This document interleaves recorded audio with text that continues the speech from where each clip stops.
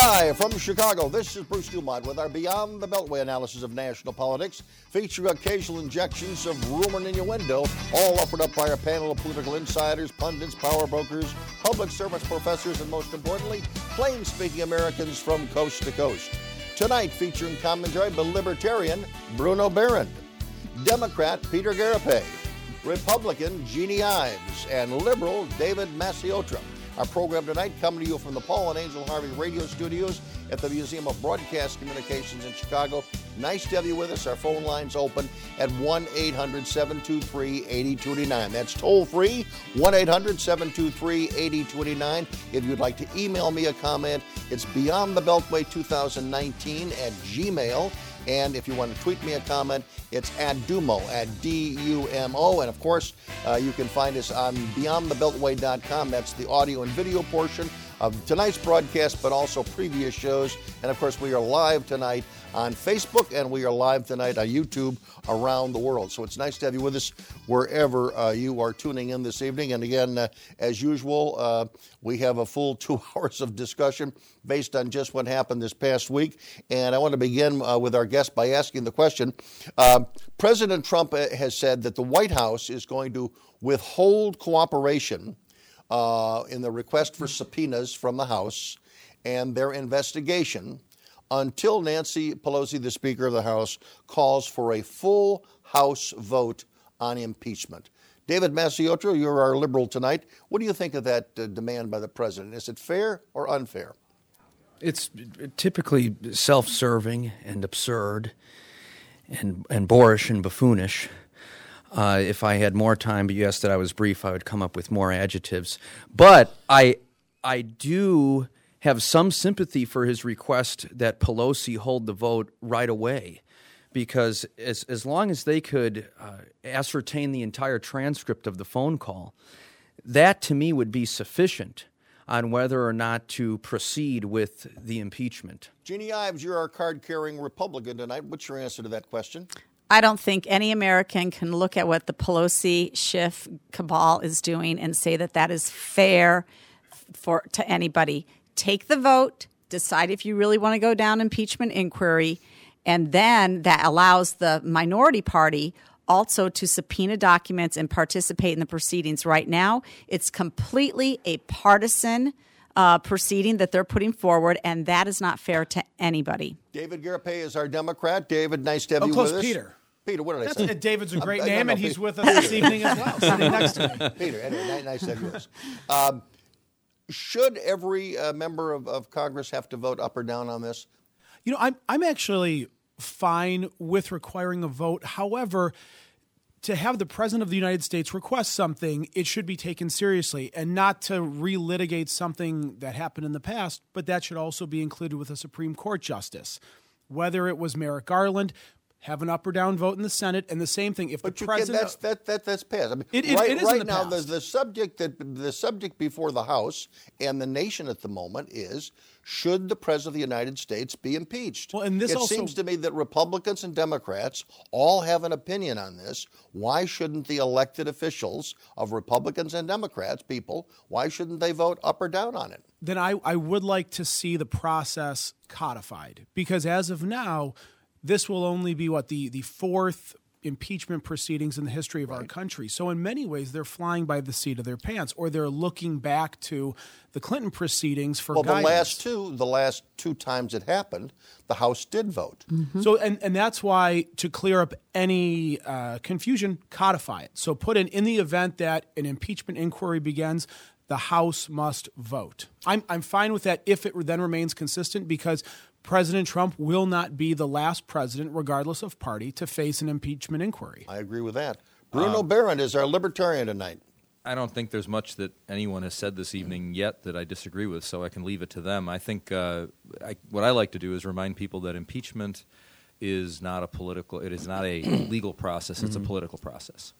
So everyone that's doing anything about impeachment is playing a political game, and obviously it's all inside of legal procedures in the House and the Senate to the extent that it's all left up to the House and the Senate to make up their own rules on how they do this. So they can all go by the past, they can all go by what somebody says, but all Trump is doing here is setting the stage for the back and forth process about what's going to take place here, and we'll see what the Democrats But do. if it's a political game, why don't you send it into the political arena and let people vote on it? That's right. And we have an election about 13 months away, and the Trump is going to be on the ballot this time. That's not what I'm talking.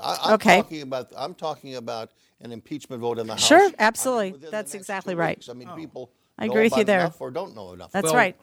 David. Well, one caution that I would have that my well-dressed Republican co-panelists might find appealing is that the constitutional framers intended for the legislative branch to have more power than the executive branch. And over the past several administrations, we've seen the powers of the executive branch grow wildly out of proportion with original intent. And it's consistent with Trump's personality to make those demands, but it's also consistent with how the president has routinely, Bush, Obama, now Trump, treated Congress as a subordinate branch of government, when in reality the founders intended it the opposite.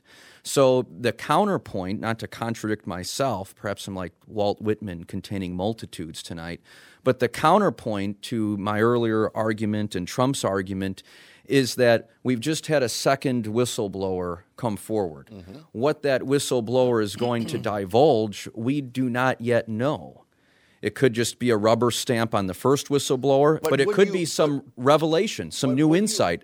So why not wait to see? No, but Well, they didn't wait to see anything, though. They didn't wait to see anything before impeachment. They didn't wait for the transcript to come out. They didn't wait for the complaint to be given over, even though all that was said they was going to do. The cry for impeachment started with Schiff, and then it moved to Democrats, and then finally Pelosi gave in to her caucus even prior, knowing that they were going to release documents.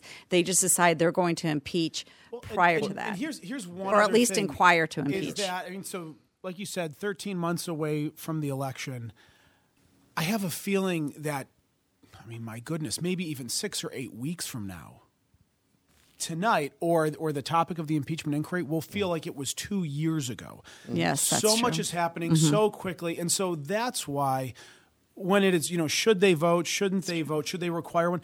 That's why I really say codify it, because things like this will come up again. And if anything does come out of this, because I don't see the president getting convicted in the Senate, and I say that as a Democrat, I just don't see it happening at all. And so we're simply going to go through this exercise, and then the whole focus will simply turn on to the Democratic primary and then the general election. No, but So during- let's get Peter something raises out. a good point. As David said, we have a second whistleblower now. We may have more. I mean, this whistleblower number 2, he's not going to report anything that's good news for Donald Trump. Would you Right. acknowledge with that? Yes, of and course. if there's a third, fourth, they're not going to say good things about Donald Trump. So if that die is cast, all I want is all members of this House to say, yes, let's proceed with the inquiry, or let's call it off. That's all. I'll take an up or down vote on It that. works to Pelosi's benefit to do that. The faster she can get this off her plate, the better as well. Michael Moore said do it immediately. Otherwise, you look weak and reluctant, and it doesn't play well. Moore and I are on the same side again. No, you guys, should put your two arguments together. Crooked teeth may embarrass kids whose families can't afford braces, and trying to fix their teeth themselves can make things worse. Luckily, there's Donated Orthodontic Services, a program from the American Association of Orthodontists. For children and teens who qualify and are matched with a volunteer orthodontist, treatment can be life-changing and help them smile with confidence. Learn more at aaoinfo.org. Every year, millions of Americans use opioids to manage pain, and reliance on opioids has led to the worst drug crisis in American history. That's why the CDC recommends safer alternatives like physical therapy to manage pain. Physical therapists treat pain through movement, hands-on care, and patient education. No warning labels required. When it comes to your health, you have a choice. Choose physical therapy. Visit moveforwardpt.com to find a physical therapist in your area. Bruce Dumont back in Chicago. I want to pick up on what Bruno had to say. Bruno, you said that you think Speaker Pelosi, she wants this done quickly. So is that the reason? Go ahead. I think she took this opportunity for this situation, which again is one of the things that Trump, for all his talents and lack of talent, does seem to be a pretty good bungler. But I think she took this opportunity to satisfy the far left of her caucus and the progressives and throw impeachment into the mix, because the sooner impeachment is over for her, the sooner she can start preparing for keeping the House, strengthening her seats in the House. The Democrats can worry about taking out Trump. So I think what they're doing here is a little bit of strategy. I'm skeptical. I mean, look, at any given moment in time during the whole Russia collusion thing, I was saying maybe they get Trump, maybe they don't get Trump, but I'm a little bit suspicious that there's enough there to take him out. I feel the same way about these whistleblowers, but the sooner that the Democrats I don't know what their strategy is. Maybe their strategy is to put the Senate on record so that if things break their way, they can say these people in the Senate voted to acquit Trump, and so on and so forth. There's interesting. Yeah, but they want to do that in the Senate, but they don't want to do it in the House. Well, I mean, your point is well taken. I think that she succumbed to the pressure of AOC and the Squad and the left wing of the House. She kneeled to them. But again, she's a very smart cookie.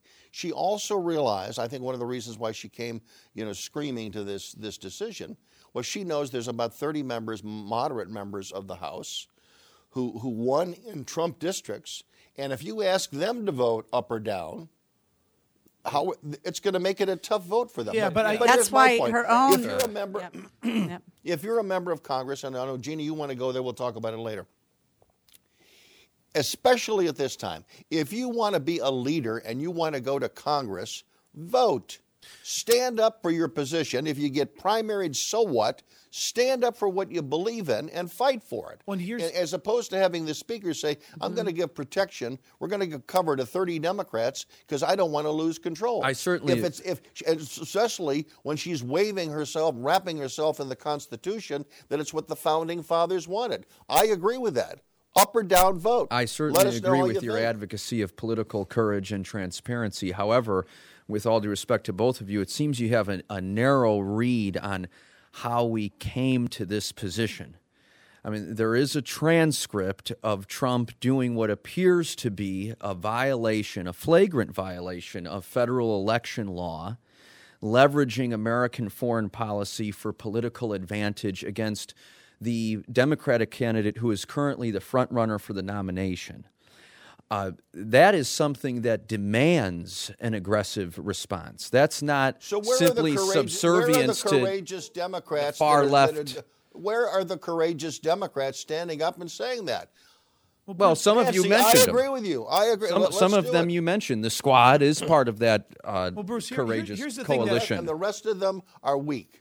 And she's more, yes. Even though she's wrapping herself in the Constitution, she's more worried about electing 30 Democrats to keep her as the speaker. You're entirely right. And Republicans are much better fighters than Democrats. Say that again? Republicans are much better fighters than Democrats. I don't agree with that at all. I don't either. Here's the thing that really concerns me.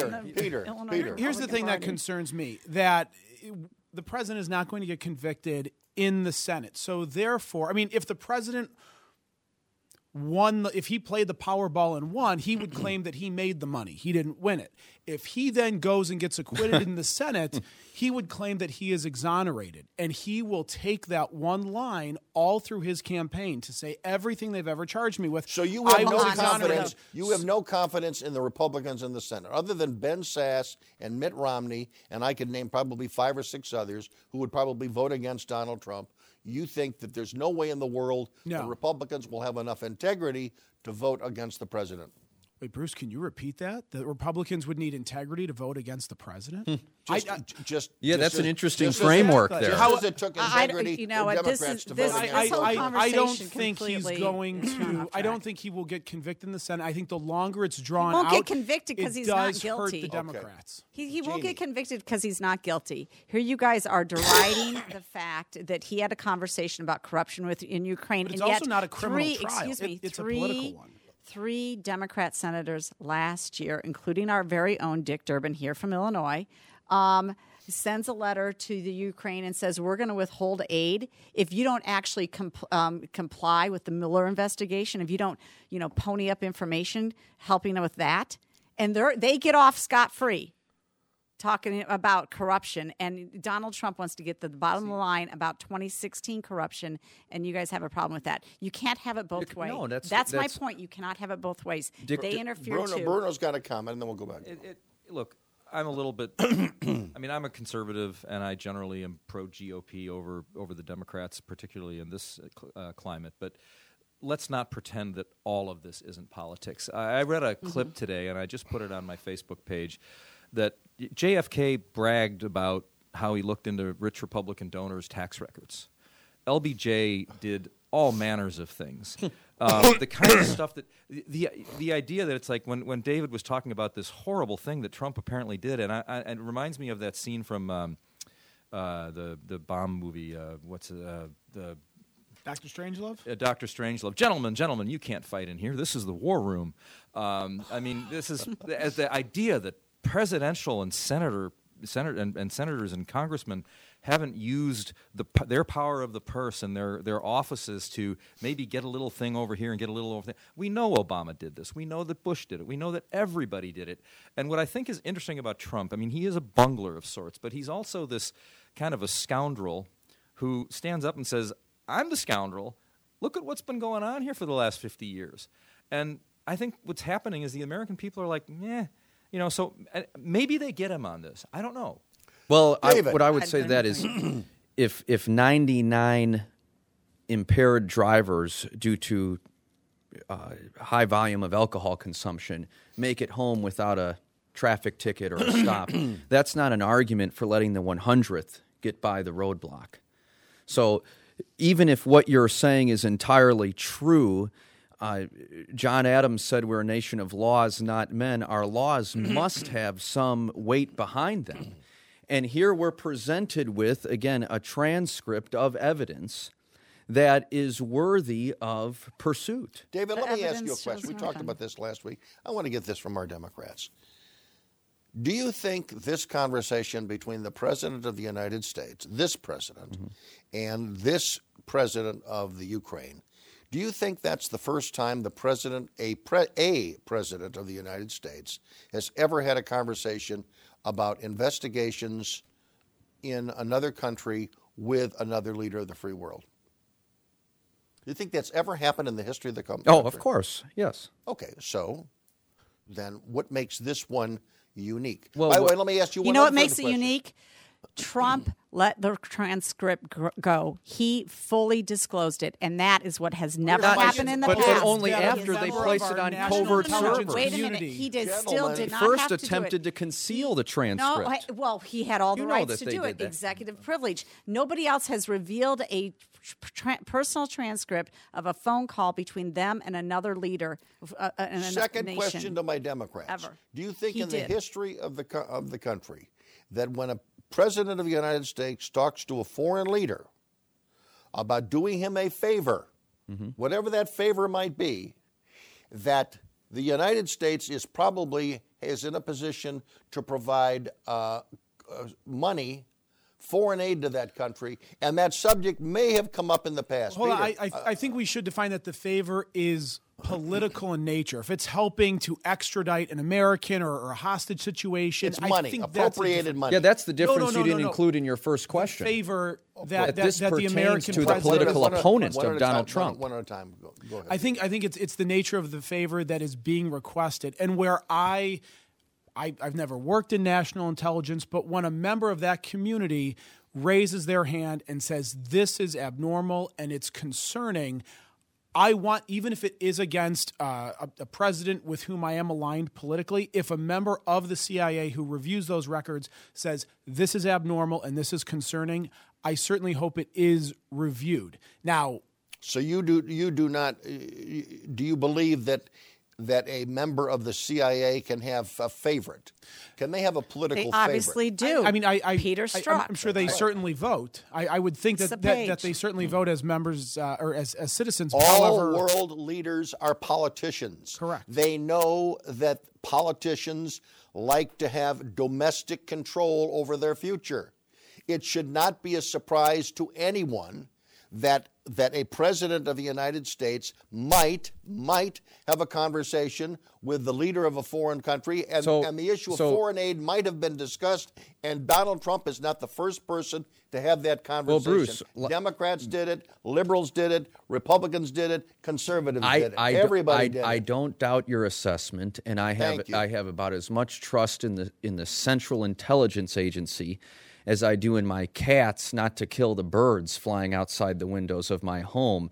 However, the last time I appeared on this program, you called yourself a law and order guy. I am. So the laws are on the books. So it seems that you're in the position of either saying that the United States should revoke those laws about appealing for political favors from a foreign government or entity. No, I didn't say that. Wait a minute. Well, though. then why would you allow? Why would you assuming. grant immunity to President Trump solely on the grounds that perhaps maybe we can point. speculate I'm that not- other I wanna presidents be- have done I it, wanna but be we don't clear. have proof of it? Point of reference, because it was addressed to me, and then we're going to go to break.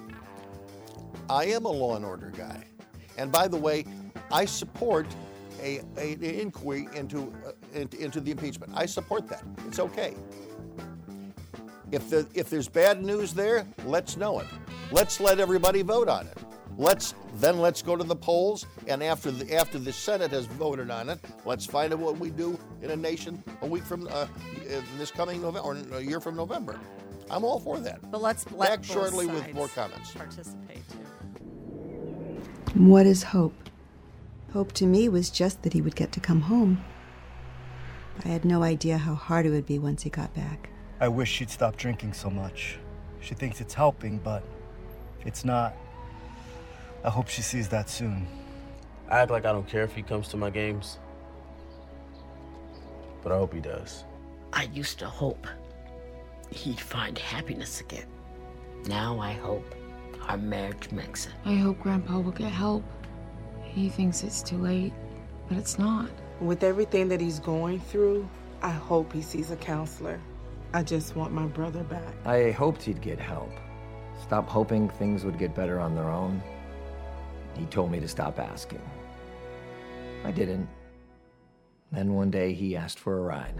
Hope is knowing there are other families just like yours, that the veterans they love got help and recovered. Go to maketheconnection.net and turn hope into action. Went after her. All right, Bruce Dumont back in Chicago. Bruno has just said that everyone on the panel tonight could probably go to jail for something.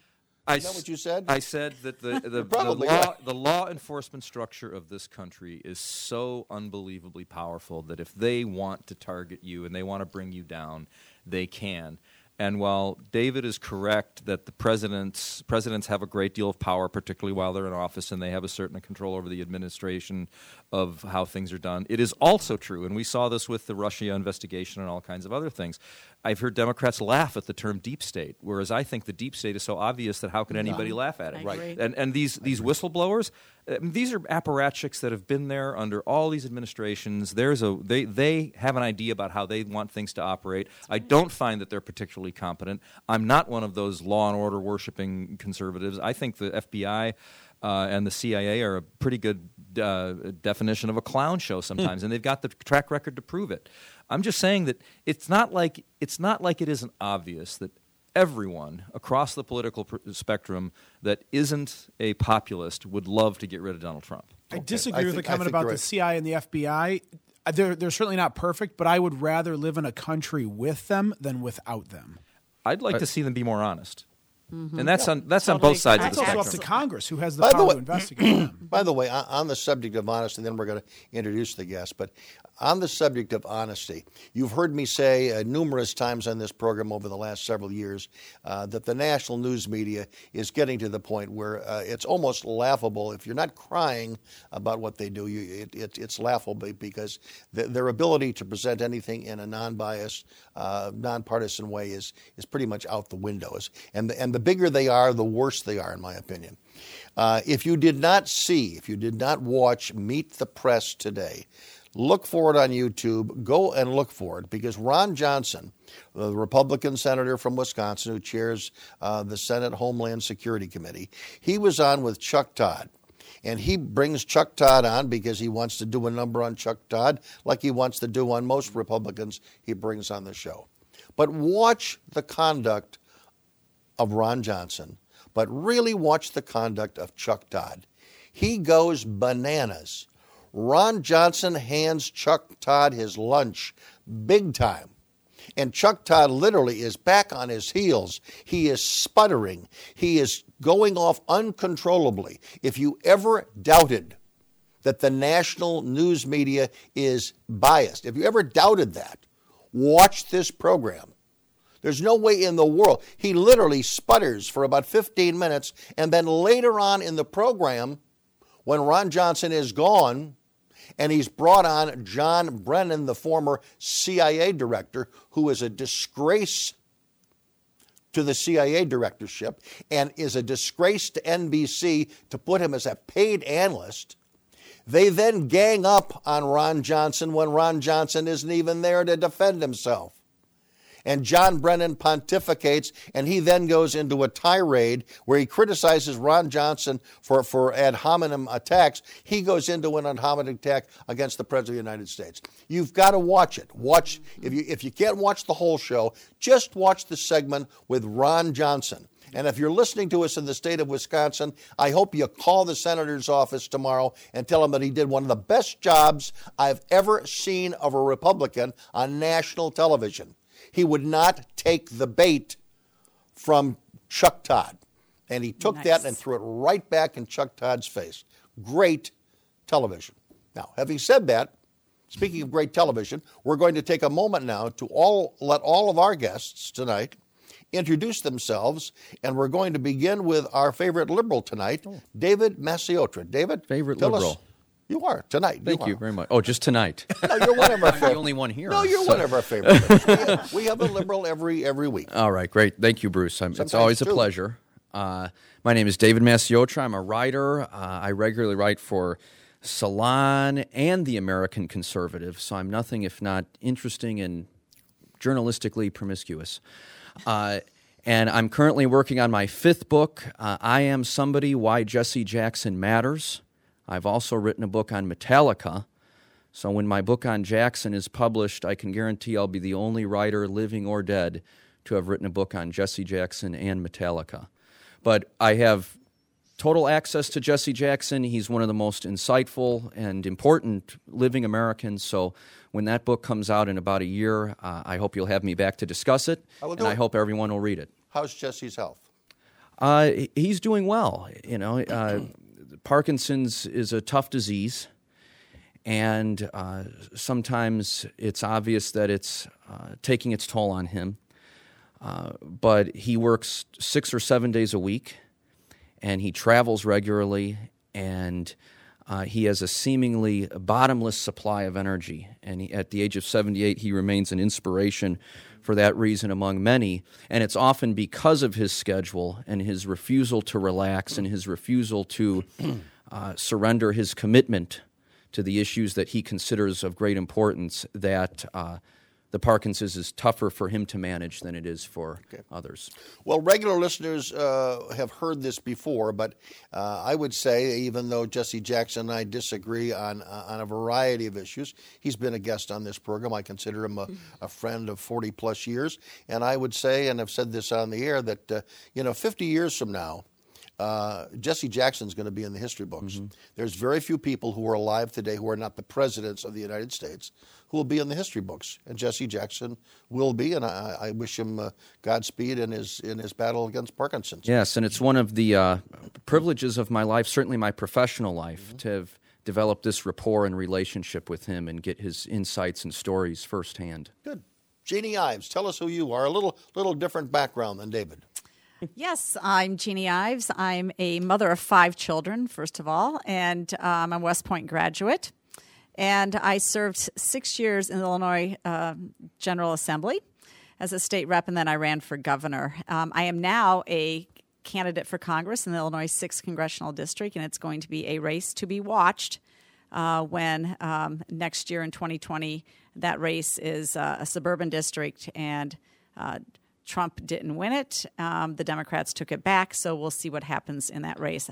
We have a great shot at winning that debate, and I think that it's going to be fun to watch for everybody. It will be. And Peter Garapay, nice to have you with us. Yes, Bruce, thank you for having me. I'm a CPA, an author, a former candidate, ran unsuccessfully for the Democratic nomination for Cook County Treasurer and for City Treasurer of Chicago. My wife and I live here in the city of Chicago with our 2 young children. And, we've got the tax extension deadline coming up, and then otherwise just try to keep up with our children who give us a run for our money. Do you consider yourself a liberal or a moderate or a conservative? I would say, no, more of a moderate or more of a down-the-middle Democrat. I'm someone who results and systems matter to me. So I would like to see constraint or confines that lead to production that actually... Who's your horse for 2020? Mayor Pete Buttigieg. I really like him. There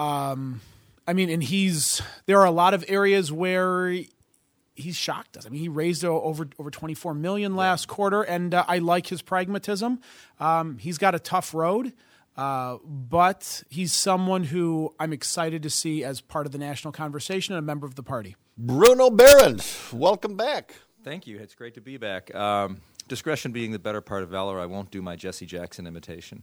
Although I appreciate it. I will say, though, that to David's point, he's definitely a person to be respected in terms of the things that he's stood for and the things that he's done. So good for him and good for having a relationship with him. Thank you. Appreciate it.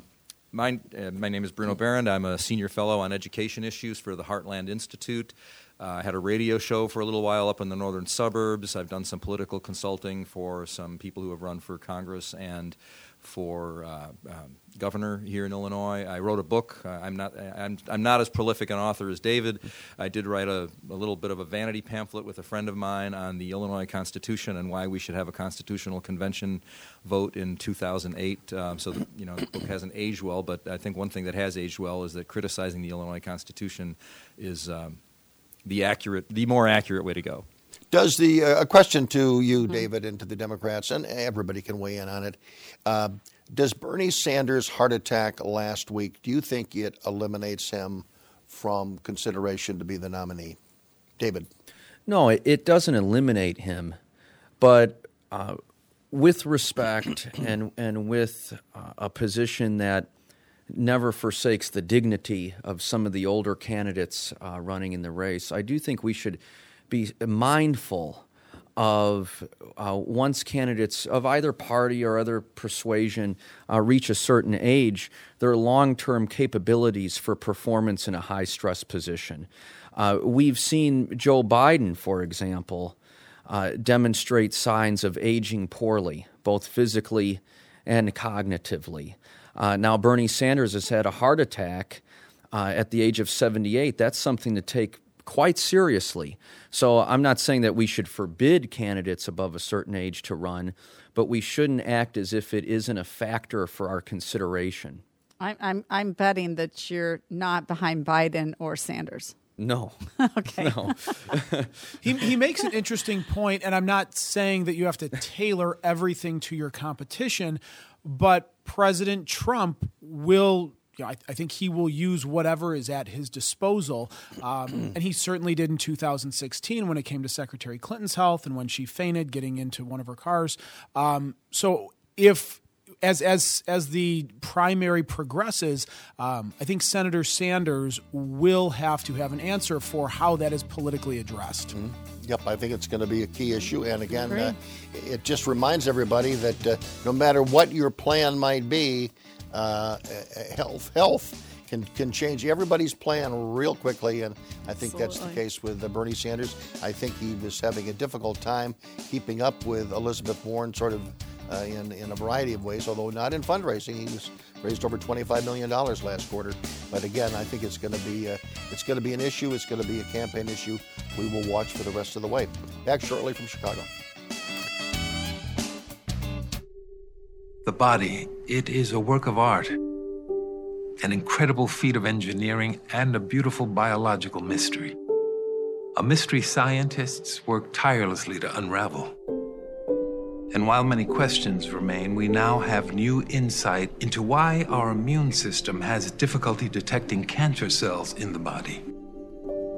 This new understanding has led to a revolutionary approach called immunotherapy, and a new hope for how we'll fight cancer in the future. This is Jimmy Smits, and I'm here with Stand Up to Cancer. Immunotherapy works by boosting our body's natural immune system, empowering it to identify and eradicate many types of cancer cells. Speak with your doctor and visit su2c.org/immunotherapy to see if this approach may be right for you or your loved one. Your body might just be your greatest hope. Yeah, it's just, Go ahead, say it. You can't laugh at Sanford for cheating on his wife, and when you're supporting Donald Trump, who's like a serial cheater. I mean, No, that's not the deal. The deal is how he did it. Well, good Lord. that's my question. Look, here's the deal. Look, That's my question Are we on air? to Yeah, both. we're on the Okay, air. cool. Yeah. All right. I'm going to stop telling people they're on the air. Go ahead, Dave. That's my question to both of you. Are either of you, and I hate to put you on the spot, but bluffing at all? I mean, Ben Sasse said if the vote was privately and anonymously, 20 to 30 Republican senators would vote for impeachment. I agree with that. I don't agree with that. I don't think that's true. Do you really believe that Actually, you know Donald what? No. Trump Maybe I do agree with is that. a good, competent, qualified leader of our country? No, here's the deal. There's two different questions here. First is, Those are two different there questions. You're 20 to correct. 30 feckless Republicans who would throw him under the bus if it were a private vote? Probably, because I've met plenty of my own feckless Republicans in the state of Illinois that keep voting for unbalanced budgets and tax increases and everything else. So probably But on there Trump. are. Bruno's got to So, But let- on whether let on Jeannie should Folks, we they? got to let Bruno talk. Well, okay. No, so they should not. He's a libertarian. He's got to talk. They So should not. everyone- Trump's Answer my doing a question good about job. Trump. Bruno. Lowest unemployment Okay. in 50 You didn't years. answer my question about Trump. Wait, folks. I will. Okay, so I will. here's the Folks, situation. we have to defer. I've always been a Trump skeptic on this show, and I've I been a know Trump that. skeptic all along. Yes. And everybody who knows me or follows me on Facebook knows this. So I am not a Trump superfan. First of all, Ben Sasse is well within his rights to say stuff like that if he wants to. I don't know whether it's true, but it's probably true enough. And Ben Sasse deserves credit for being one of the few people who took Trump on and still is left standing. What's interesting, if you look at the GOP today, is that Trump has won his battle to take over the party. And the reason they're not going to vote against Trump, and the reason Ben Sasse probably won't vote against Trump, That's right. Yes. is because there will be just enough of a fingernail to say, okay, I don't have to vote against him. Right. And if the Republican Party dumped Trump in an election year, the Trump superfans that now make up easily 50, 55, 60% of the party are just going to be so mad they'll stay home.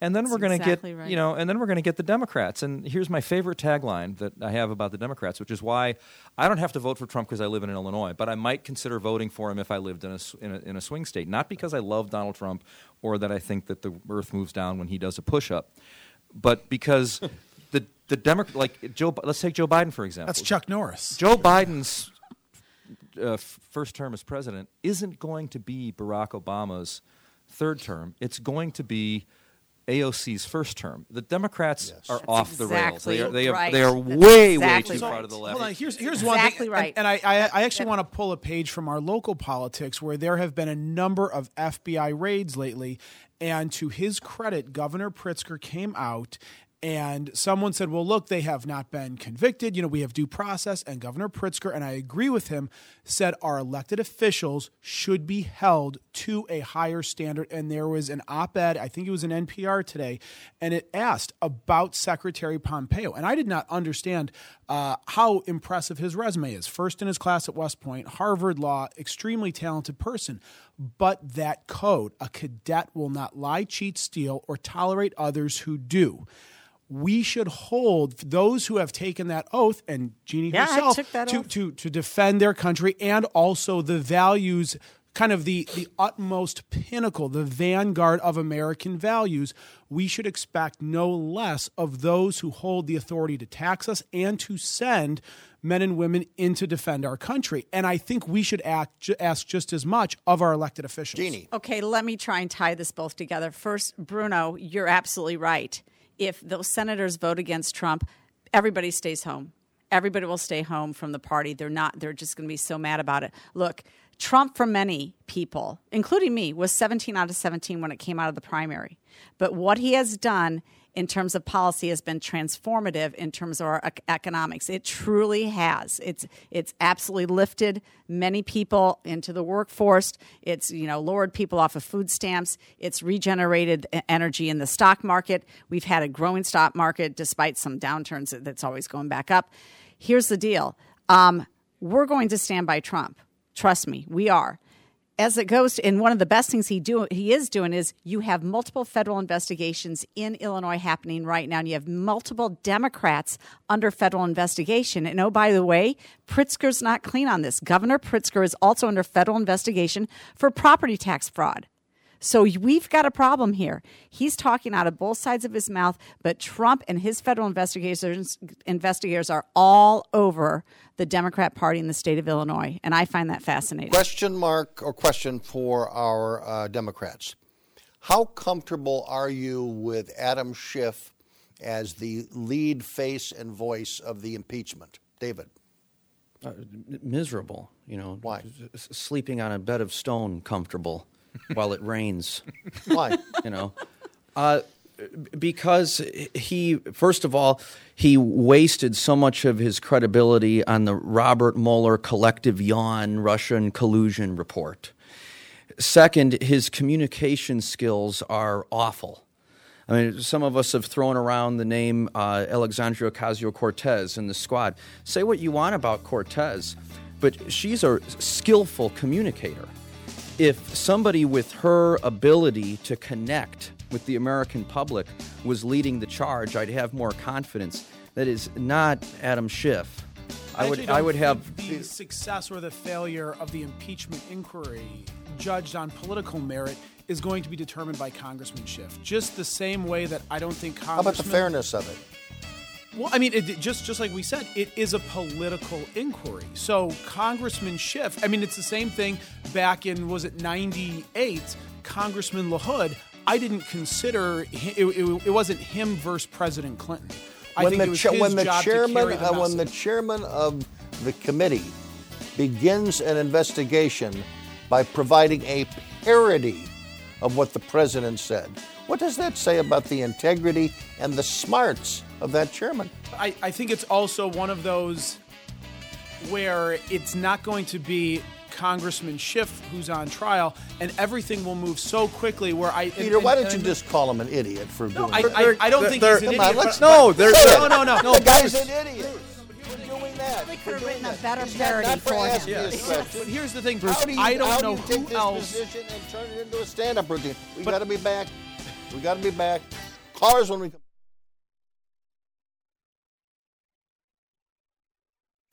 We depend on our drinking water supply daily, but where does that water come from?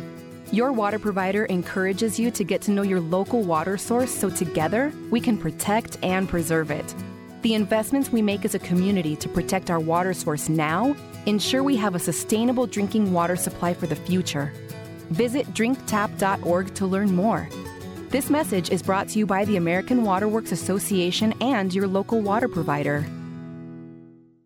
Dad, guess what? What? You are going to be a grandfather. That's great. Not too long ago, moments like this with my daughter would have been a challenge. It was a long road for me to find myself again after Vietnam. It was my neighbor Jim, another Vietnam veteran, who finally convinced me that I could still connect with my family and find that fulfilling life I'd lost. And I went for help down at the VA. If I can take that first step after almost 50 years, I know other veterans can too.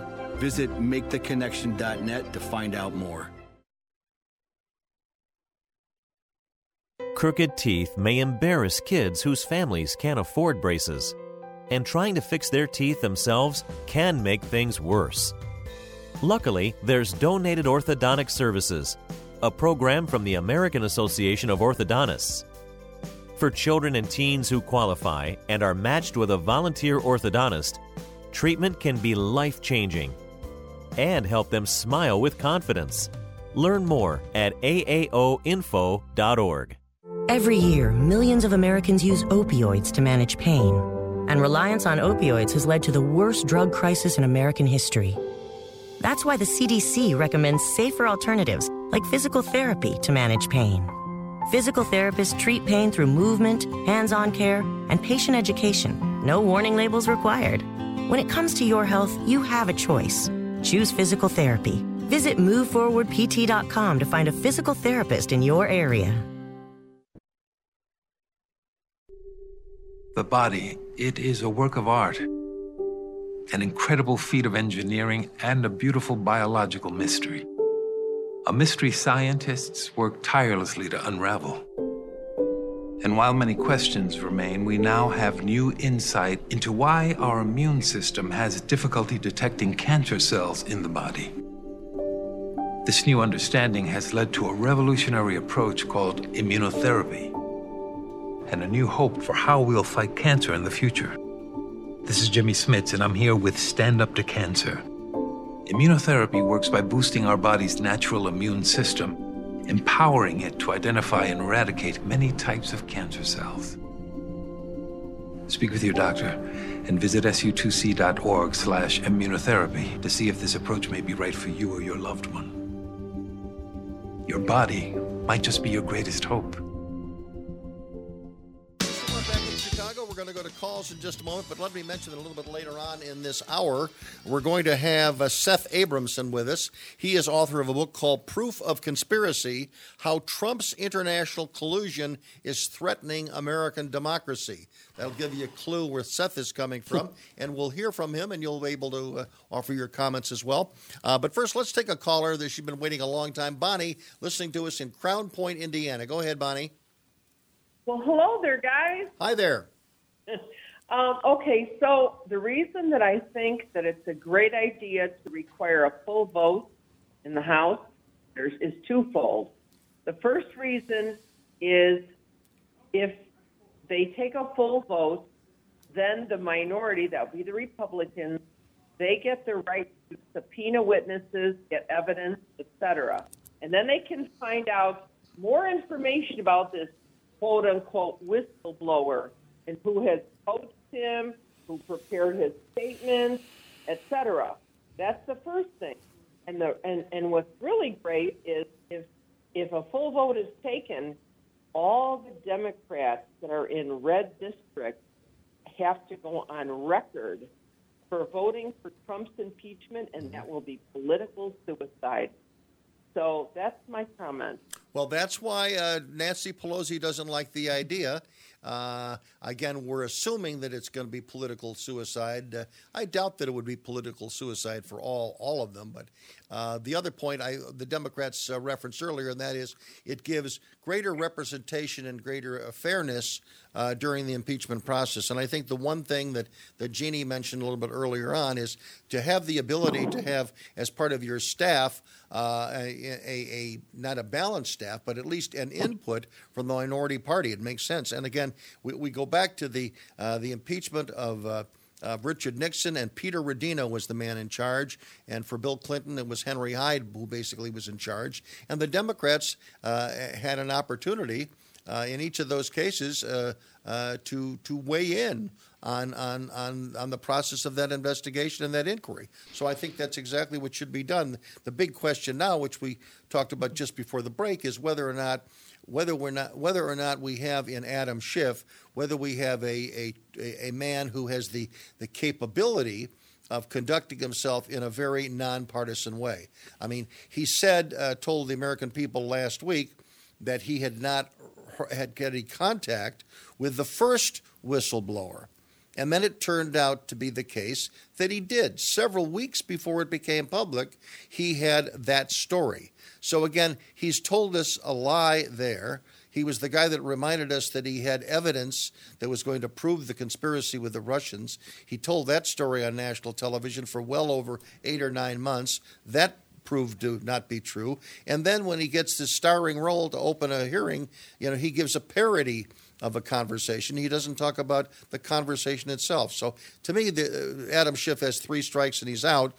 He is very partisan, and I don't think that's what we want right now, even though I guess there's some people would say the Democrats have the votes.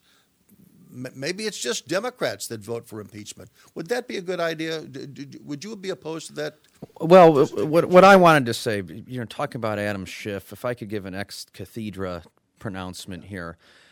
What's unfortunate about this is we elected a reality television star as president, and now he's pulled us all into the Apprentice boardroom. And it seems as if every day we're living under this tyranny of the small and the petty and the narcissistic. And while and this is no disrespect to you, I understand why we have to have this conversation tonight, but while we're facilitating these conversations about impeachment and Adam Schiff lying and Donald Trump lying, and our political system becomes paralyzed by this dysfunction. And meanwhile, we have millions of Americans without adequate health care, some of them dying for lack of insulin. We have millions of Americans going to dysfunctional, disgraceful schools and graduating functionally illiterate. We have millions of Americans who have less than $500 in their savings. They're one mishap or misfortune away from financial ruin. We have environmental problems. We have. David? It's the fault of the entire dysfunction of our political system.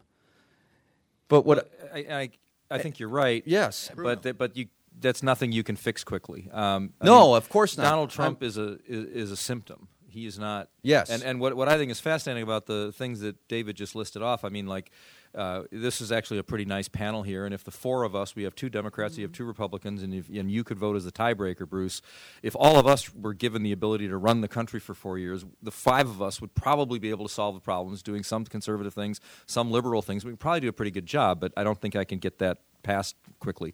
So what's be elected? What's interesting about all of this is that I think Donald Trump is like the one person, and he set things up in a certain way, and it's not necessarily all of it is his fault, but if Pelosi and Schumer and the 2 Republican leaders wanted to sit down and bang out some stuff to really be fixed, I actually think Trump, for all of his braggadocio and all of his character flaws, would be much more likely to actually solve a problem than the tepid kind of like Romneyism and Bushism that I actually think there'd be a solution here. But I think that the minute Pelosi and Schumer even try to talk to Trump about some solution for insulin prices, let's say, which incidentally Trump is probably much more likely to take a harder line on pharmaceuticals than any other GOP person out there. That's right. He'd be those 2 leaders would be crucified by the hardcore left who will not let anyone in their party talk to anybody anything to Donald Trump about anything because they just don't want anything to pass. That is actually that's 100% the truth. This is full obstruction once they took over the Congress in 2018. Now, listen, this has been Trump who's been attacked since November 9th, 2016. Relentlessly attacked. Remember the tears flowing. Hillary couldn't even give a concession speech. She, the fireworks didn't go off in New York City for her or anything like that. They could not believe it. And ever since then, they have been on the bandwagon to get rid of the president. And he sat through that with his Republican Congress. And what did he do? He did regulatory reform, which is still continuing. He did tax cuts. He did the USMCA, which still the Democrats refused to put up for a vote and actually pass, so that we have it in place. He's done so much good on the economic front, the lowest unemployment rate in 50 years, right? And you've had all this occur, and then what happened? They got control in 2018, and they will not let anything happen. And to Trump's credit, honestly, he looked at Pelosi and said, after the Mueller report comes out, no collusion, no obstruction, despite whether you believe it or not, the official Mueller report, that is what occurred. No collusion, no what am I sorry? No obstruction, no collusion, obstruction. But here's the point. After that, they still would not let it go. They would not let it go. They still wanted to impeach him and inquire more. Nadler was still after him. And that's what Trump said. You think I'm going to work on infrastructure with you when you're still investigating me? You had your 22 months of a report, $35 million, 500 people subpoenaed, thousands of pages of documents. You had everything to your veil, and you did not do it. And so why would he? Why would he work with these people when all they want to do is investigate him? He does want to get some things done. In fact, he'd probably get things done. He'd probably get things done on drug control. What is He he probably, attempted to he'd get probably done? wait a minute. He would probably get things done on price controls for drugs that maybe isn't even a capitalist. Because he's not to make a deal. He's not going to. Peter's going to have a. They're not working with him. Take another call. I'm Bruce Dumont. Back shortly.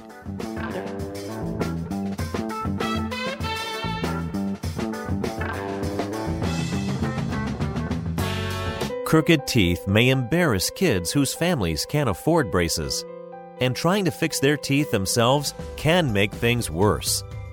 Luckily, there's Donated Orthodontic Services, a program from the American Association of Orthodontists.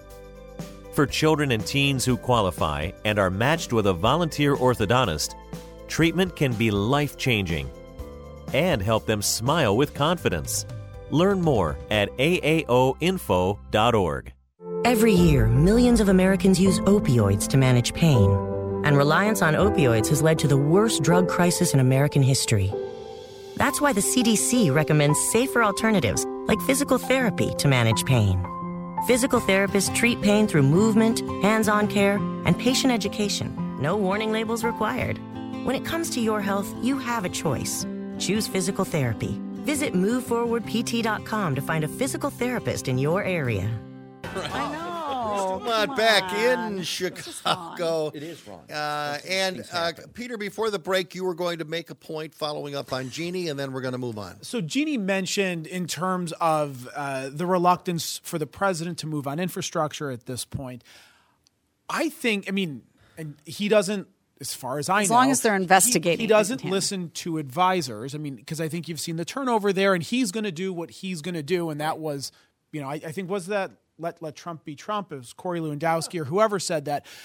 If he wanted to really take the wind out of the impeachment inquiry, you introduce the most robust infrastructure bill that no one could vote against, who then has to run for re-election. But he won't get out of his own way. And I think that's what's so troubling if you are someone in that administration who believes in the party, who believes in our government, and you say, look, I'm here to get something done. I could make a lot more money in the private sector.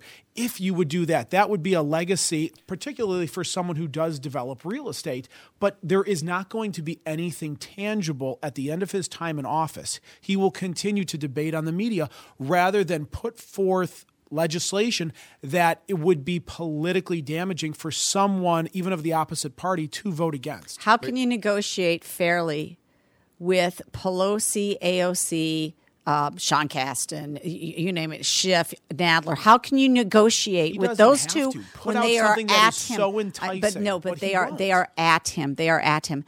And all he said is, why don't you do the first step?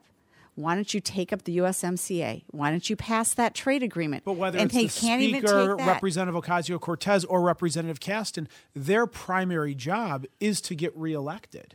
And if they then would say, look, yes, he put forth this that would have pumped in $2.2 trillion into the economy, he won't do it against his own best interest. The president's position, which I asked you at the beginning of the broadcast, David, and that is, I think if you ask the average American who's not, a member of either particular party, but they're out there, they're watching this story, if they hear that the president, if members of Congress have to vote yes, proceed with the investigation, or close the investigation down, I think most voters think that's a fair question to ask of their member of Congress. I don't think they see that as an attempt to embarrass anybody or not embarrass anybody. Does everybody agree with that, or do you or do you believe that they are thinking like Nancy Pelosi and they see it as a trick just to put some Democrats behind the eight ball? Framed that way, of course I agree with you. And I'm not saying what Pelosi's doing or what she's not doing. Who knows what she's going to do this next week or the next few days? We'll have to see what happens. Well, we got another whistleblower, maybe more. Well, and so let's just see what happens. Trump could lose under very many scenarios. Trump could win under very many scenarios. It's going to be another one of those elections that's probably more similar to 2016 than anything else. We'll have to see what happens, but I just don't see this taking him down. Joe in LBJ in Austin, Texas, listening to us tonight. Go ahead, Joe. You got a question or a comment? Yes. Well, I have a comment. I was listening to your show shortly before 7 when you mentioned to go to YouTube and look at Chuck Todd finally loses it on the air with Ron Johnson. Yes, okay. I did that, and it starts in about the middle, I think, of the argument. Yes. It goes 1 minute and 42 seconds, and then a gentleman comes on by the name of Brian Cohen talking about this is just another GOP play. And it is the most biased thing I've ever seen on YouTube with Chuck Todd. Mm-hmm. And there was nothing else about the interview. It's just this gentleman ranting and raving about the GOP. So maybe they cut it. So it's conceivable that they cut it. I mean, I don't have access to it right now, but usually you can go and you can watch NBC's, you can watch Meet the Press. Maybe they chose to cut it today because it was so embarrassing, and then the interview with John Brennan came along, and that was way over the top. Listen, let me ask. You need to look at it because you won't believe how biased it is.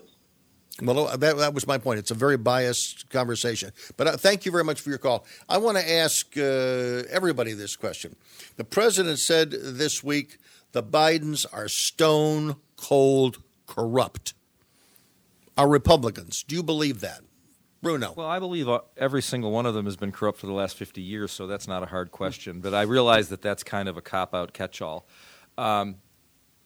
What I think has been so fascinating about these last few years, and it was going on before Trump, but it's gotten so much worse, is that we all live in our own. There's a red universe and a blue universe, and the facts from the other universe just don't matter to us. So, of course, you talk to a Democrat, and everything Hunter Biden and Joe Biden did doesn't matter, no matter what, because it's nothing burger. There's nothing there. But this whistleblower is going to take him down. He's going down. I'm telling you, it's all nonsense. I think a lot of stuff that Trump has probably done, I don't know what this book coming up is about, but I think a lot of stuff that Trump has done is probably bad or wrong. And, of course, I think that Joe Biden, who seems to be one of those old-time political hacks similar to like Michael Madigan or your old-school kind of guys, I'm sure he got his son a $50,000 a month sinecure where the guy's doing absolutely no work for nothing. Of course he did. And, of course, he probably went to China and got him another sinecure, which is the other thing coming up. But that doesn't matter in the blue universe. Only the whistleblowers. Let's go to the blue universe. I'm in the blue universe, and you're the liberal portion of the blue universe, which normally you would be appalled by that. The Biden story is a perfect illustration of the repulsive and destructive corruption that has come to characterize the American political and economic experience. And there are, I have students. I also teach at Indiana University Northwest. I have students going into debt to pay for a bachelor's degree in the hope that they can find suitable employment subsequent to graduation. I have students who they don't know how they're going to get adequate health care. I once had a student who what was. Do they say? My point to this before I inundate you with examples of the precarity in which so many working class and middle class Americans live, is that when people turn on the television or read the newspaper and read about Joe Biden setting up his loser, pathetic son with this lucrative Thank you for saying job. that. It outrages them because they realize that they have to work hard. They have to chuck and jive just to get by. Right. And yet there's this corporate political nexus of connection and favor and wealth. Now let's hear Graft. Okay, that's I'm with the David. liberal perspective, and by the way, I think that many people would agree with that. Jeannie was shaking her head. You make a good. No, I'm nodding my head. I agree with You know, him. you were shaking your Absolutely. head, yes. Hunter Biden should have just gotten a job like anybody else. Well, you make a good point in terms Except of that he had a red cocaine universe charge. and blue universe, which could easily be red echo chamber, blue echo chamber. And I think if you were to almost strip these down to anonymous figures and you say, candidate A has a son who's doing business with Ukraine. Is that appropriate? Say, well, then candidate B has two sons who run a multinational organization. Peter, let's Peter, deal. come Peter, on. let's deal with the fact. No, you have I the am. Vice President of the United States, The former vice president. Well, I'm talking about what he did. I'm talking when about he what was, did. at the Okay? time he You have was, did it. Let me finish. You have the Vice President of the United States. Barack Obama is his leader. Okay, he is given the responsibility of going to the Ukraine and giving the responsibility of going to China to represent the United States. He's the point person there. And in one of these countries, in Ukraine, there's a company that is being investigated as a corrupt company. And your son, while you're the Vice President of the United States, he sits on their board and they pay him $50,000 a month. Yeah, you don't want to die on this hill. We had, by the way, we had a liberal here last week. He saw nothing wrong with that.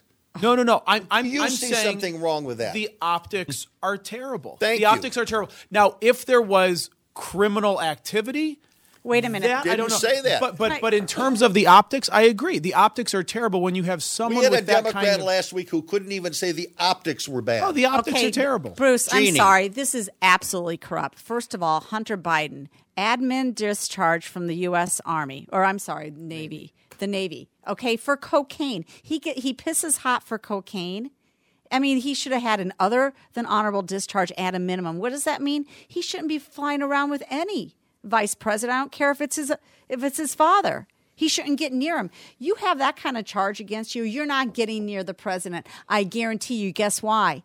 Because when you want to go and even just do a meet and greet, even if it's a political thing, they're checking you out. They're finding out who you are. And he's flying off, and then he comes back with a hot shot job and it sits on a board, and then he comes back from China with $1.5 billion investment, and he knows nothing about what he's doing. It's completely corrupt. It's ridiculously corrupt, and the fact that they won't go after him now, I think this is a travesty. I would not want Donald Trump to come over to my house for dinner, nor any of his derelict kids, nor would I want Hunter Biden over at my house for dinner. Well, and yet, none of them are going, David. And yet, we have to debate whether or not these people are going to go into the White House. Some of them are already there. No. But Hunter it's Biden tragic for our country. Hunter Biden was not elected. He was No, given but he this would be as part a of the first privilege. family He was if Joe given this as a Biden won. Second privilege. family, yeah. It's ridiculous. You're right. And all the stories that we've heard for the Yeah, but last this 3 is years not him getting about to about the Trump children, we will hear it again about Hunter Biden because we already know he's got a past. We'd like to know a little bit more about it, but it doesn't look like a squeaky clean record. And again, the Democrats, they always like to be squeaky clean. When we come back, a book about Donald Trump that you may or may not like. None of us would hire Hunter Biden. What is hope? Hope to me was just that he would get to come home. I had no idea how hard it would be once he got back. I wish she'd stop drinking so much. She thinks it's helping, but it's not. I hope she sees that soon. I act like I don't care if he comes to my games, but I hope he does. I used to hope he'd find happiness again. Now I hope our marriage makes it. I hope Grandpa will get help. He thinks it's too late, but it's not. With everything that he's going through, I hope he sees a counselor. I just want my brother back. I hoped he'd get help. Stop hoping things would get better on their own.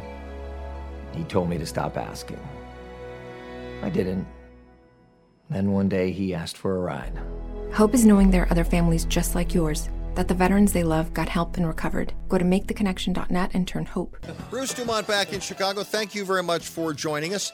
In this segment of the program, we're going to be joined by author Seth Abramson. And Seth has written a book called Proof of Conspiracy, How Trump's International Collusion is Threatening American Democracy. And Seth joins us from the University of Wisconsin. Seth, nice to have you with us tonight. Is he not there? He's not there. Well, I guess you're not going to be there. Never mind. Okay, well, you may join us. Him. Yeah, the spooks got him. I want to go back to something that we were talking about a little bit earlier on the program, and that is the difference of opinion we have from the right side of the table, from at least one portion of the left side of the table, and that is the degree to which the President of the United States should trust the CIA and the FBI. Mm-hmm. I think most people would agree that in a perfect world, it would be nice if the President of the United States could trust the honesty and the integrity of those branches of government. Does everybody agree with that? Absolutely. Absolutely. Yeah. Okay. Yes. Now, in your view, or I think in the President's view, the President during the campaign made statements that he did not believe in the wisdom, the almighty wisdom of the CIA. He referenced the bad information they gave to George Bush, which led to the war in Iraq. So he was on record of saying that. He was on record as saying that he wanted a new deal with the Russians. He didn't think we should automatically be at each other's throats. So the American people knew of these things. So when he becomes the president-elect of the United States, how should he have gone about trying to separate out from the FBI and the CIA information coming in from them through James Comey and the head of the CIA at the time? How does he separate out information received from them when you have already challenged the integrity of them during the campaign? Jeannie, I want to start with you. Well, we also have the Defense Intelligence Agency that Yes. he can rely on. We have the National Security Agency that he can rely on. So you have other ways that you can triangulate the information that you're receiving about whether or not the information that they've provided for you, the CIA or the FBI, is accurate or not. But I mean, he was right to be suspect. But they had been challenged as well by Trump because the other agencies that you referenced were part of the group that had warned of Russian involvement. Look, it did not take very long where you had the first time where private conversations that he had, and I thought it was with Australia, that were leaked. Right? Remember that? So he is already very early in his administration not able to trust some of those folks. So, the minute that happens, you have to be very, very suspicious about everything that comes before you. So I think that from the get-go, he knew that there were people in the administration that were against him. It would help, however, if Trump was a more studious man, to put it politely. He's not. I mean, but we don't know that. We get reports that he's not reading his daily briefings. But he was elected with us knowing How do we know that? all of that. And so, I mean, I would think it's the same way if you criticize the FDA, I would still have comfort going to the grocery store and buying produce, even if I have openly criticized them, because I would believe that there is a professional commitment to those who have chosen that field that is more important than my criticism, even if I am on that pedestal. You're talking leadership. If he was a more astute, intellectually disciplined leader at the CIA and the FBI, but again, he could separate the fact and fiction, the machinations from. No, but you have to rely on intelligence reports because you can't gather them yourself. Right. Folks, what we're talking about now is we're talking about what many Americans believe, at least those that supported Donald Trump. They believe there has been an ongoing conspiracy against Donald Trump. Our guest right now, Seth Abramson, are you there? Yes, I am. Okay, Seth, it's nice to have you with us because you have written a book called Proof of Conspiracy, which again probably would have got 100% of the people saying, oh, that sounds a good idea because I believe in conspiracy. Your subtitle, however, is How Trump's International Collusion is Threatening American Democracy, which sort of gives away at least at least where you're going in this book. Let me ask, when you began the book, did you have this as a conclusion already, or did the conclusion and the subtitle come as you learned information? Actually, what happened is I wrote a book in 2018 called Proof of Collusion. And during the course of writing that book, I discovered that there was a substantial part of the story of Trump's international collusion that I wasn't really covering in that book that involved the Middle East.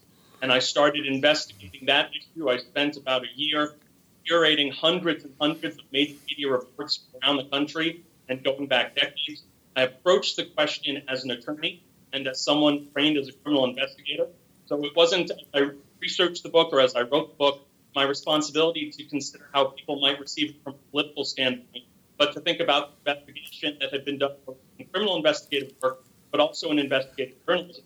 And it suggested there was, in fact, a six-nation deal prior to the 2016 election that led to collusion between not just the Trump campaign in Russia, but also with Israel, Saudi Arabia, Bahrain, Egypt, and the United Arab Emirates. Okay. So your book goes well beyond U.S. involvement with Russia. Your book deals with the beginning of your story basically goes back to Saudi Arabia at the core. Explain the nations that you believe are involved in this conspiracy, and how did they bring Donald Trump, the candidate, into that conspiracy? Well, and just so I can be very clear, this isn't a question of what I believe. I don't think what I believe is material. This is a question of what investigative journalists from around the world have discovered, what criminal investigations have uncovered, and what they've uncovered. And this is reported in major media outlets in the United States and around the world, is that in the fall of 2015, there was a meeting on the Red Sea on a yacht that was convened by George Nader, a future Trump advisor and now a federal witness and defendant. And that meeting on the Red Sea in the fall of 2015 that George Nader convened included the leaders of Saudi Arabia, the United Arab Emirates, Bahrain, and Egypt, who were looking for an American politician to partner with to advance a very particular design that they had that also involved Russia and Israel.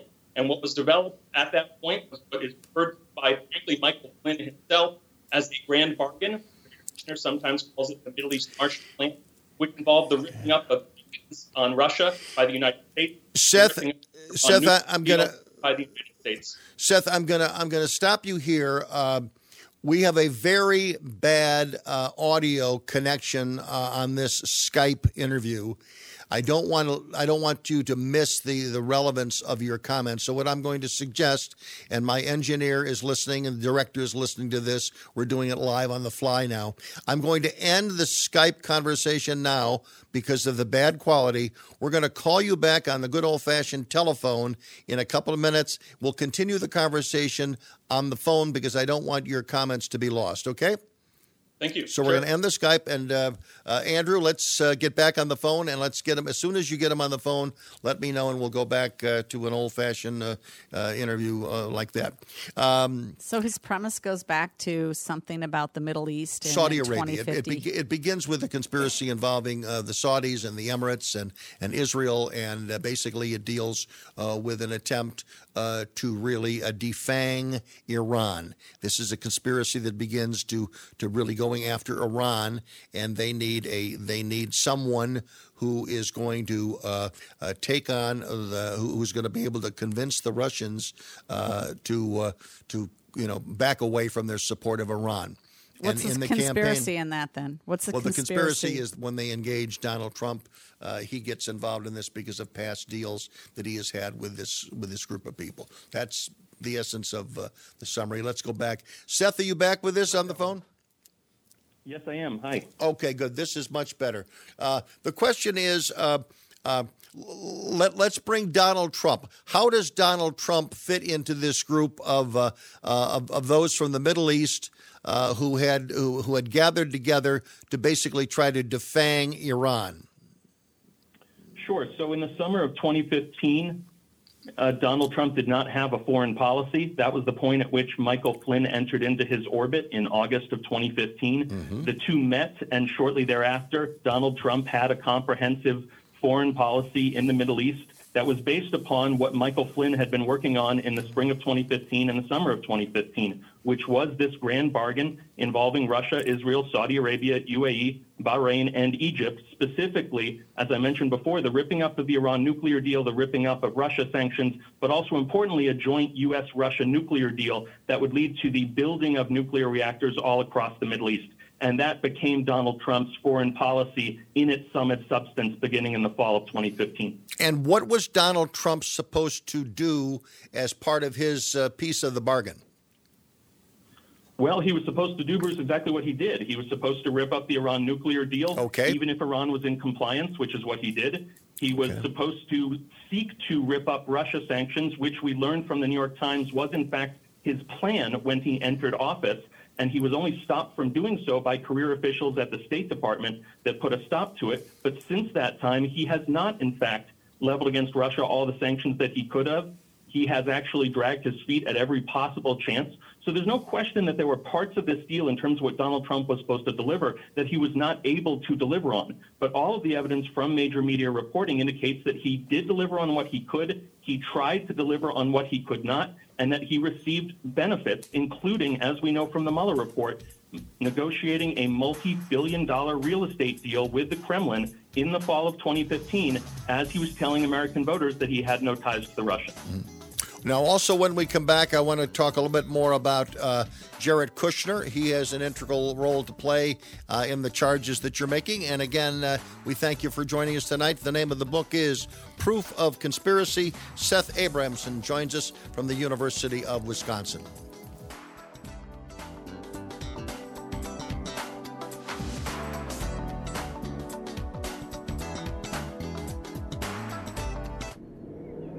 What is hope? Hope to me was just that he would get to come home. I had no idea how hard it would be once he got back.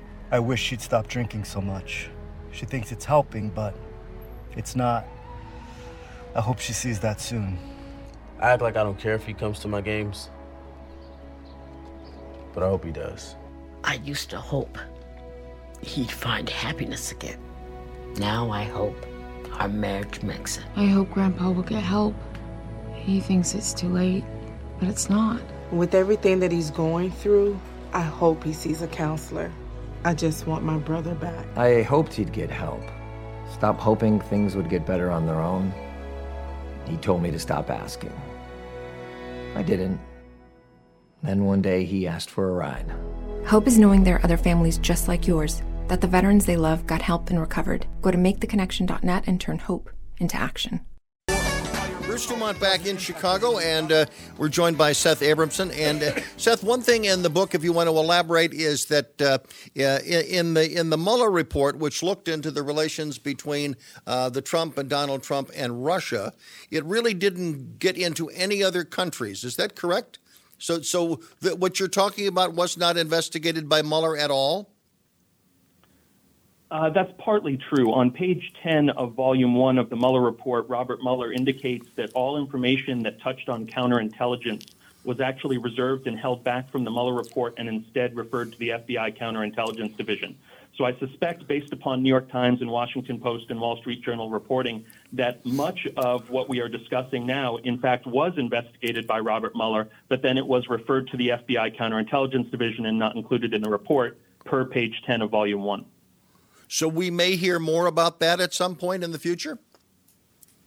Absolutely. We found about a month ago, we learned that Adam Schiff had, for the first time in 2 years, actually gotten a briefing from the FBI Counterintelligence Division. Adam Schiff, I should say, and the rest of the House Permanent Select Committee on Intelligence.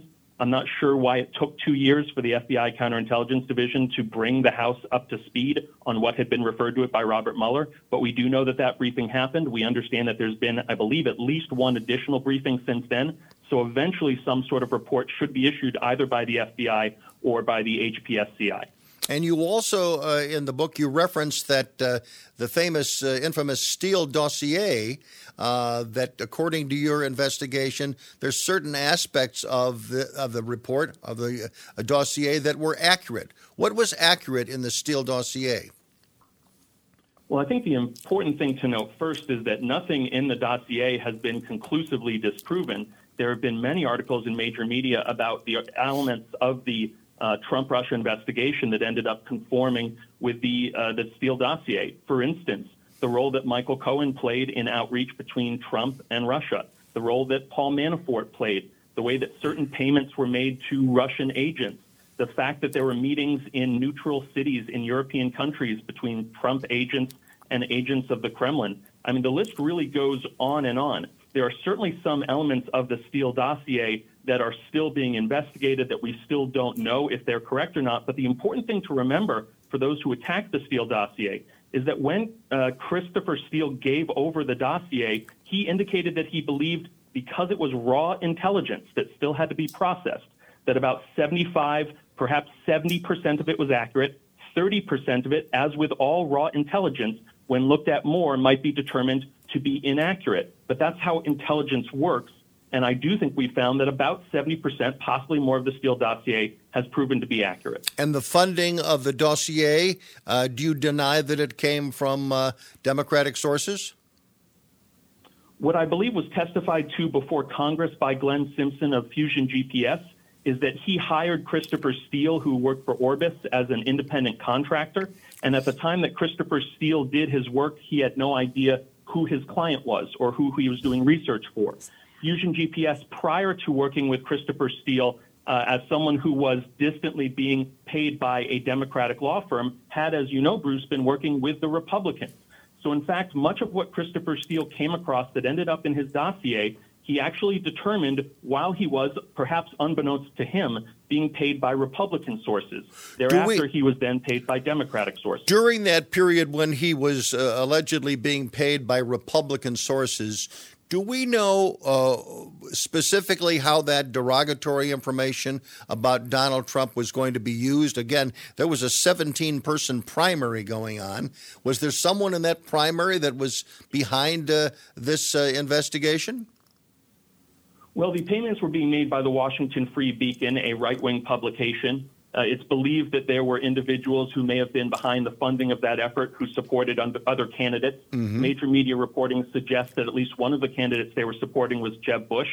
We have a report in the right-wing Daily Caller that says that in the early fall of 2015, not 2016, but 2015, there was, in fact, discussion in Republican circles about potential compromise involving Donald Trump at the Ritz Moscow Hotel in November of 2013. And again, this was information reported by the Daily Caller that Christopher Steele derived from his MI6-related sources in Russia in 2015 while he was being paid by Republicans. So what is this dossier was in fact funded by Republicans. Okay, so this is the sexual salacious stuff in the hotel room with prostitutes? That part of the story? That's the allegation. Okay. A question. We have been discussing here on the program before you joined us how the American people, how are they supposed to believe the CIA, the FBI, when many Americans in this country who may be supporting of Donald Trump or, old progressives from the 60s, they don't trust the intelligence community. As a journalist, as a reporter, as an academic, how do you answer the question right now, and how do you deal with the fact that if you pick up something from the intelligence community, how you know it's true or not true? Well, I was a public defender for many years, so I did battle with the government over Americans' constitutional rights every single day for years and years. So I'm as circumspect as anyone is about law enforcement. What I would note is that the Republican Party has a roughly 50-year history of being supportive, broadly speaking, in its rhetoric of law and order. I think it's very interesting that suddenly when law enforcement is reporting out information that Republicans are unhappy with, there appears to be a wholesale assault on the CIA and the FBI. You mentioned progressives from the 60s who have long been critical of law enforcement. I think they also should continue to be consistent and should have that skepticism. Now, the way that skepticism is addressed is that what you have with an investigation of this size is that you have many redundancies built in. You have people checking other people's work. You have many investigators. Seth, just on Mueller's team alone, you had 40. Seth, we're out of time. I've got to say thank you very much, other than just to summarize that when we talk about law enforcement, I think a lot of people understand what law enforcement is. When you sort of throw it all in with the intelligence community, it sort of mucks it up.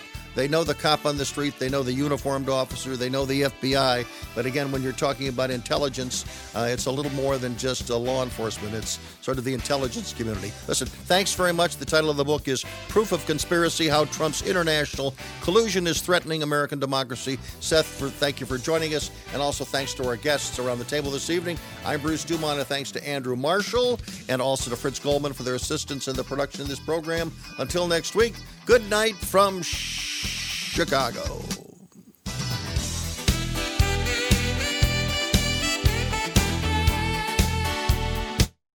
Crooked teeth may embarrass kids whose families can't afford braces, and trying to fix their teeth themselves can make things worse. Luckily, there's Donated Orthodontic Services, a program from the American Association of Orthodontists. For children and teens who qualify and are matched with a volunteer orthodontist, treatment can be life-changing and help them smile with confidence. Learn more at aaoinfo.org. Every year, millions of Americans use opioids to manage pain, and reliance on opioids has led to the worst drug crisis in American history. That's why the CDC recommends safer alternatives like physical therapy to manage pain. Physical therapists treat pain through movement, hands-on care, and patient education. No warning labels required. When it comes to your health, you have a choice. Choose physical therapy. Visit moveforwardpt.com to find a physical therapist in your area. What is hope? Hope to me was just that he would get to come home. I had no idea how hard it would be once he got back. I wish she'd stop drinking so much. She thinks it's helping, but it's not. I hope she sees that soon. I act like I don't care if he comes to my games, but I hope he does. I used to hope he'd find happiness again. Now I hope our marriage makes it. I hope Grandpa will get help. He thinks it's too late, but it's not. With everything that he's going through, I hope he sees a counselor. I just want my brother back. I hoped he'd get help. Stop hoping things would get better on their own. He told me to stop asking. I didn't. Then one day he asked for a ride. Hope is knowing there are other families just like yours, that the veterans they love got help and recovered. Go to maketheconnection.net and turn hope into action. Matt always knew he wanted to be a doctor. That's why he makes the most of every day. To study before breakfast, to work hard, to do whatever was necessary to achieve his goal. He found an answer in the military. If you have a passion, a vision for your future in any field, todaysmilitary.com can be your path to a fulfilling career. You have a calling, we have an answer. Find your way at todaysmilitary.com. My name is Bobby. I'm a veteran and lost my leg to a roadside bomb. My victory was going from a wheelchair to becoming a weightlifting champion. I'm Sam. I'm a veteran. My victory was finding a career I can be proud of and supporting my family. America's veterans are on their most important tour, the tour of their lives. I'm a veteran. My victory was going from homeless to home. At DAV, we're on a mission to help veterans get the benefits they've earned. I'm a veteran, and my victory was finishing my education. DAV offers veterans of all generations a lifetime of support for victories great and small. My victory was proving that disability is not a limitation. My victory was getting my service dog a new best friend. We help more than 1 million veterans every year as they face and conquer their challenges. My victory is being able to be there for my family. When America's veterans win, we all win. Help us support more victories for veterans. Go to DAV.org.